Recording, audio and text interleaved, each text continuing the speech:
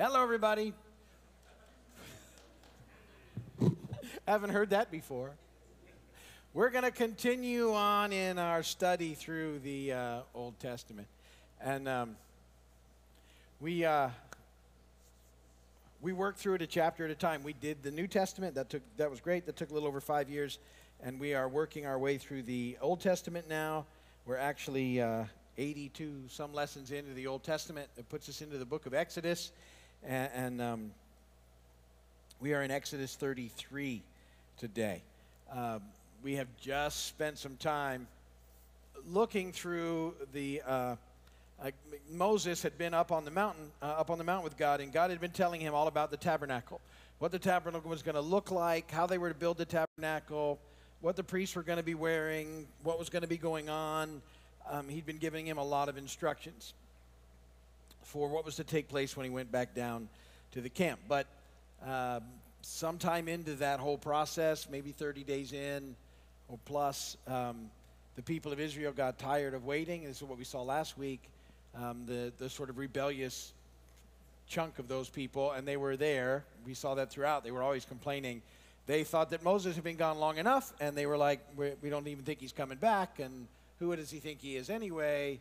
And so let's get a God that we can manage ourselves. And so they decided to make a god out of some earrings and other things. And do you remember the story? Aaron was on board and grabbed all their jewelry and fashioned the calf. When Moses called him on it, Aaron said, yeah, I don't know how that happened. All of a sudden the people started throwing their earrings in, and out popped this golden calf. So Aaron was trying to pass the buck, which is pretty normal. So there was a big mess going on. And what had happened as we sort of got to the end of chapter 32, the Lord had basically said that he wasn't going to continue to go with them personally any longer because of this great sin that they had committed in so quickly turning from God when they said they would obey him over and over and over again. And sort of first opportunity, they had completely gone back to an old way of doing things, something, they had learned from the Egyptians. And even though they had the joy of having God in their midst and that he was with them and all the things that they'd seen him do over these last months, really within 30 days, they had okay, we've had enough of this. We're going in another direction. So there were some consequences to this sin. There had already been the Levites go through the crowd, remember, and pretty much run through with a spear or a sword all of the people that had been involved in that big orgy that had taken place, which is what all that wording meant. So they got taken care of. A little plague had already been introduced on the people. We don't know the full effects of that. And that and that God is now saying, I'm not going to go with you any longer personally in the process. And what we'll see in this chapter is repentance on behalf of the people. They actually repent. And we're going to see the impact of Moses and God because they're like friends. And we're going to see God soften because of the people's repentance and because of his relationship with Moses. And he says, okay, I'll go with you. And I'll stay with you in the process. So that's what we're going to see in Exodus 33. So let's hop into verse 1. And we'll just read the whole thing, and then we'll talk about it for a few minutes on the other side. 23 verses in Exodus chapter 33. I'm reading out of the NIV. That's what's in the notes. Some version of the NIV will pop up on the wall, but whatever translation you prefer, read that. Then the Lord said to Moses, leave this place, you and the people you brought up out of Egypt, and go up to the land I promised on oath to Abraham, Isaac, and Jacob, saying, I will give it to your descendants. I will send an angel before you and drive out the Canaanites, the Amorites, the Hittites, the Perizzites, the Hivites, and the Jebusites. Go up to the land flowing with milk and honey, but I will not go with you, because you're a stiff-necked people, and I might destroy you on the way. When the people heard these distressing words, they began to mourn, and no one put on any ornaments. For the Lord had said to Moses, tell the Israelites you are a stiff-necked people. If I were to go with you even for a moment, I might destroy you. Now take off your ornaments, and I will decide what to do with you. So the Israelites stripped off their ornaments at Mount Oreb. Now Moses used to take a tent and pitch it outside the camp some distance away, calling it the tent of meeting. Anyone inquiring of the Lord would go to the tent of meeting outside the camp. And whenever Moses went out to the tent, all the people rose and stood at the entrances to their tents, watching Moses until he entered the tent. As Moses went into the tent, the pillar of cloud would come down and stay at the entrance while the Lord spoke with Moses. Whenever the people saw the pillar of cloud standing at the entrance to the tent, they all stood and worshipped, each at the entrance to his tent. The Lord would speak to Moses face to face as man speaks with his friend. Then Moses would return to the camp, but his young aide Joshua, son of Nun, did not leave the tent. Moses said to the Lord, "You have been telling me, lead these people, but you have not let me know whom you will send with me.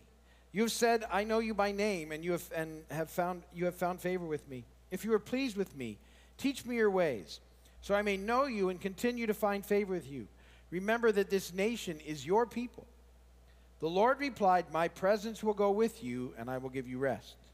Then Moses said to him, "If your presence does not go with us, do not send us up from here. How will anyone know that you are pleased with me and with your people unless you go with us?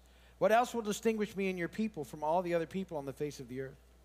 And the Lord said to Moses, "I will do the very thing you have asked, because I am pleased with you, and I know you by name." Then Moses said, "Now show me your glory." And the Lord said, "I will cause all my goodness to pass in front of you, and I will proclaim my name, the Lord, in your presence. I will have mercy on whom I will have mercy, and I will have compassion on whom I will have compassion." But he said, "You cannot see my face, for no one may see me and live." And then the Lord said, "There is a place near me where you may stand on a rock. And when my glory passes by, I will put you in a cleft in the rock and cover you with my hand until I have passed by. Then I will remove my hand, and you will see my back, but my face must not be seen." Blessed be the word of the Lord. Pretty interesting chapter as we are kind of now dealing with this special relationship that God has with the people of Israel and how he's going to deal with them in the face of sort of their choosing to really go in their own direction at almost every opportunity. So let's kind of see what's going on. The first 6 verses or so, God said there he wasn't going to go before Israel now as they march to the promised land. That he reinstates it. He's going to keep his covenant promises that he had made to the patriarchs, which we read about, to Abram, Isaac, and Jacob. But instead of going before Israel, as he had been going as the angel of the Lord, which was most likely a pre-incarnate Jesus with them in that presence, he says he'll just appoint an angel to accompany them because they're a stiff-necked people. So he's sort of withdrawing his presence, and he's saying, well, I'll send an angel, and the angel will take care of things in the process. But, which really, if you think about it, most of us would be pretty happy with an angel. But the people of Israel were like, no, man, you've been with us all this way. See, they've experienced the presence of God, and even though they've gone their own way, they understood that that's what was setting them apart as a nation, that the whole idea of, the tabernacle was going to be the presence of God would dwell with the people of Israel. And so they're not satisfied, which is a good thing. They're like, oh, no, God, we want you, which is what it ultimately should be. We want you in this process. And so they respond by not putting on their ornaments or by taking off their ornaments, which means as part of their mourning and their repentance, they're not going to wear their jewelry and stuff. Now remember, their jewelry was part of the problem in the last thing because they gave it up to make an idol. Now, the thing is, he's letting them see the connection. They're just not going to wear it at all. And for this time, to demonstrate that they mean it, that they get what they've done, and they don't want to go that way. They want God to be their God. They want God to be with them. They want God to go with them as he's been going all this way. And even though there's a group in there that's always complaining, the people want the presence of God. So they have that issue that starts happening there in the process in those first few verses. And then another thing has happened now is that the tent of meeting is now being set up outside the camp. So when Moses wants to meet with God and vice versa, it's happening outside the camp. Now this tent of meeting is not the tabernacle that's coming. Remember, we got all the instructions for that. But this was a tent where God and Moses would meet. And they would hang out there, and whatever that looks like at that point in time in their relationship. It was a special tent that Moses used when he wanted to consult with God. And God graciously met with Moses there, and they would talk. And it says they would talk the way friends talked. And so the pillar, the cloudy pillar that led the nation on their journey would hover at the tent door, and the people would know that Moses and the Lord were in conference. So they would go and talk, and the people would know that was happening. And so that's sort of the presence of God is not the way it was previously as a consequence of what's happened. And so, there was consequence to this sin that they were experiencing in the whole process. So now what happens is that Moses goes back to the mountain for another 40-day stretch to hang out with God.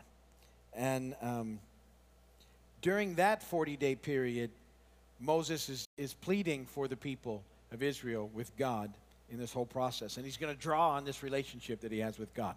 So in verses 12 through 17, basically what's happening there is Moses is reminding the Lord of his promise to accompany the people on their journey. In fact, that was the promise they had, that his victorious presence would be with him. They sang a whole song about it right after the parting of the Red Sea back in Exodus 15. So Moses is saying, you remember, you told us this is what you were going to do. And so here's what happens. It's a pretty interesting thing. So Moses is basing his appeal on the favor of God, or the better word we would understand it as on the grace of God. Because Moses knew God very well, that the Lord was merciful and gracious. He also knew that the people were guilty. And if God gave them what they deserved, they would have been destroyed. So, but that's, and the connection is this.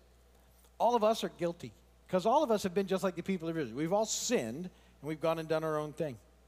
And apart from the grace and mercy of God, all of us deserve death. But because of God's grace, he makes a way for us, and he's going to make a way for these people too. So all of this is the idea being set into play back from Genesis 3:15, and the result of the fall, this redemption that's coming, and it's going to be happening, and so we understand, God's grace, his unmerited favor, that we're not getting what we deserve. We're getting something that we don't deserve, and it's far better than what we do deserve. And so the people of Israel and Moses, because Moses was God's servant, he appealed to him. They didn't want just an angel to accompany them, because there was nothing, it was nothing compared to the presence of God being with them, and that's what Moses requested. And God says, based on his grace and their relationship, okay, I'm going to go with you the way I said I would in the beginning. So the people's repentance had something to do with that, and Moses' appeal based on his relationship with God. And then he asked for something else. He wanted to see God's glory. Kind of interesting. Now, they've been relating in some way in the tent, and so they've had some and talking like friends, but Moses was saying, God, I want to see your glory. And so I like what God says. He says, listen, I will cause all my goodness to pass before you. Can you even imagine that? All of God's goodness. You remember on Sunday I was saying that God is so full of love and truth and beauty and perfection that it overflows. And he's saying, I'm going to pass by with all my goodness so that you will see my glory. And so, it's his whole character, his whole nature. And he's going to pass by Moses this way. And there's another place in the Old Testament where we see something very similar. And I don't know if you know the encounter, but it's something that God does with Elijah in 1 Kings 19:11. And the Lord passes by Elijah, And it's very possible that the same cleft of the rock or cave that he does that with Elijah is where Moses is right now. Very possible that these guys were in the same place, and God passes by them in the same way.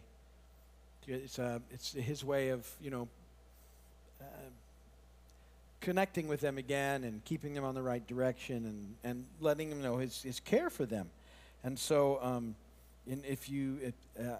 it's 1 Kings 19:11. I like the verse, so I got it here. The Lord said, go out and stand on the mountain in the presence of the Lord, for the Lord is about to pass by. And then a great and powerful wind tore the mountains apart and shattered the rocks before the Lord. The Lord wasn't in the wind. After the wind, there was an earthquake, but the Lord wasn't in the earthquake. And after that, there was a fire. But then he experiences, Elijah does, the presence of God. And that's what Moses experiences. Moses just stand out on a rock, and the glory's going to pass by, and Moses would be hid in the cleft in the rock and covered by the Lord's hand. And then the hand of God would be removed so that Moses could see God's back.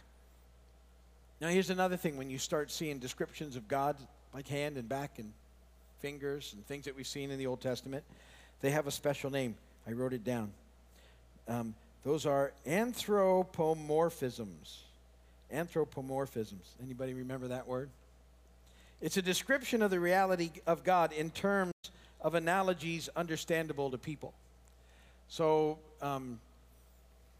Moses is writing in ways that people will understand, but it doesn't. We don't really know about God's, other than we're created in His image. We don't really know what His hands are like and His back is like, and we don't know. But when you see those descriptions of God, they're using some terms so we can put some sort of sense to it, or else we wouldn't have a clue of what was going on. And so when you read about the hand of God, it's so that we sort of get the picture of what's happening without really understanding completely what that looks like, because we know that we're created in His image. Male and female, we're created in His image. That's interesting, right? Somehow we're all in His image, created, and it's an interesting picture. But God would honor Moses' request and pass by him, cover him so he couldn't see his face, because that wouldn't have been good for Moses, and then he would pass by. So it's kind of an interesting process. Now, earlier in that chapter, if you were listening to me, it said that Moses and God would meet in that tent of meeting and speak face to face. Did you hear me read that? And then I just said, but you can't see his face. And you're like, what's going on? I don't know. No. Sometimes, so that was kind of the standard. If you see, you're not going to see God and live. But there's a few exceptions in the whole process, because there are these encounters or experiences, they call them theophanies, where it's either pre-incarnate Jesus or some sort of manifestation of God, that there's a few people that see that and survive. Abraham saw some sort of that when he was met God sort of appeared in three different guys, and then there's other occurrences where that happens. So when Moses would meet with him face to face in the tent, because of the later part of the chapter, I don't think it meant that he could see him, but he experienced him the way that friends talk. So that was Moses' relationship with God. Pretty cool that they had that kind of relationship. But now what's cool is you can have that kind of relationship with God too, because of what Christ has done. We have the same sort of access. So I hope when you talk to God, you talk to Him like a friend, because we're friends. I hope that that's how I try and sort of guide my discussion with Him, is He and I are friends, and it's because of, He wants to be my friend, and I'm extremely honored, because He's a way better friend than me, and and I could never be good enough to be His friend, but He took care of all that. And so, when I talk to God, I think there's something about thinking God that way, and it doesn't mean that I don't revere Him, because I certainly do. But He knows me, and He cares about me, and He loves me, and He's for me, and He's with me, and He's so full of grace and mercy that it's not based on my having everything right to go and talk to Him, which means I can go and talk to Him no matter what, even in those times when I'm falling far short of where I'd like to be, or I'm grumpy, Or nobody here ever gets grumpy, right? Anybody here ever wake up grumpy? Let them sleep. There you go. Good answer. That's an old joke, but a good joke. So, reading all this, I hope what you understand is that God's favor is so amazing. God's grace is so amazing for us. God's love for us is so amazing.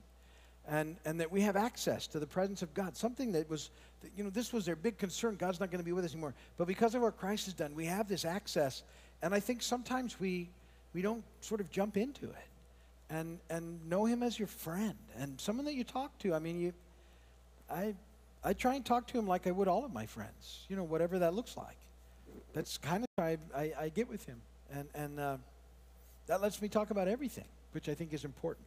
So, I get a big, that really speaks to me out of this whole thing about God's response to Moses as a friend, and obviously the importance of repentance, that the people got a hold of what they'd done, and they were sincerely repentant, and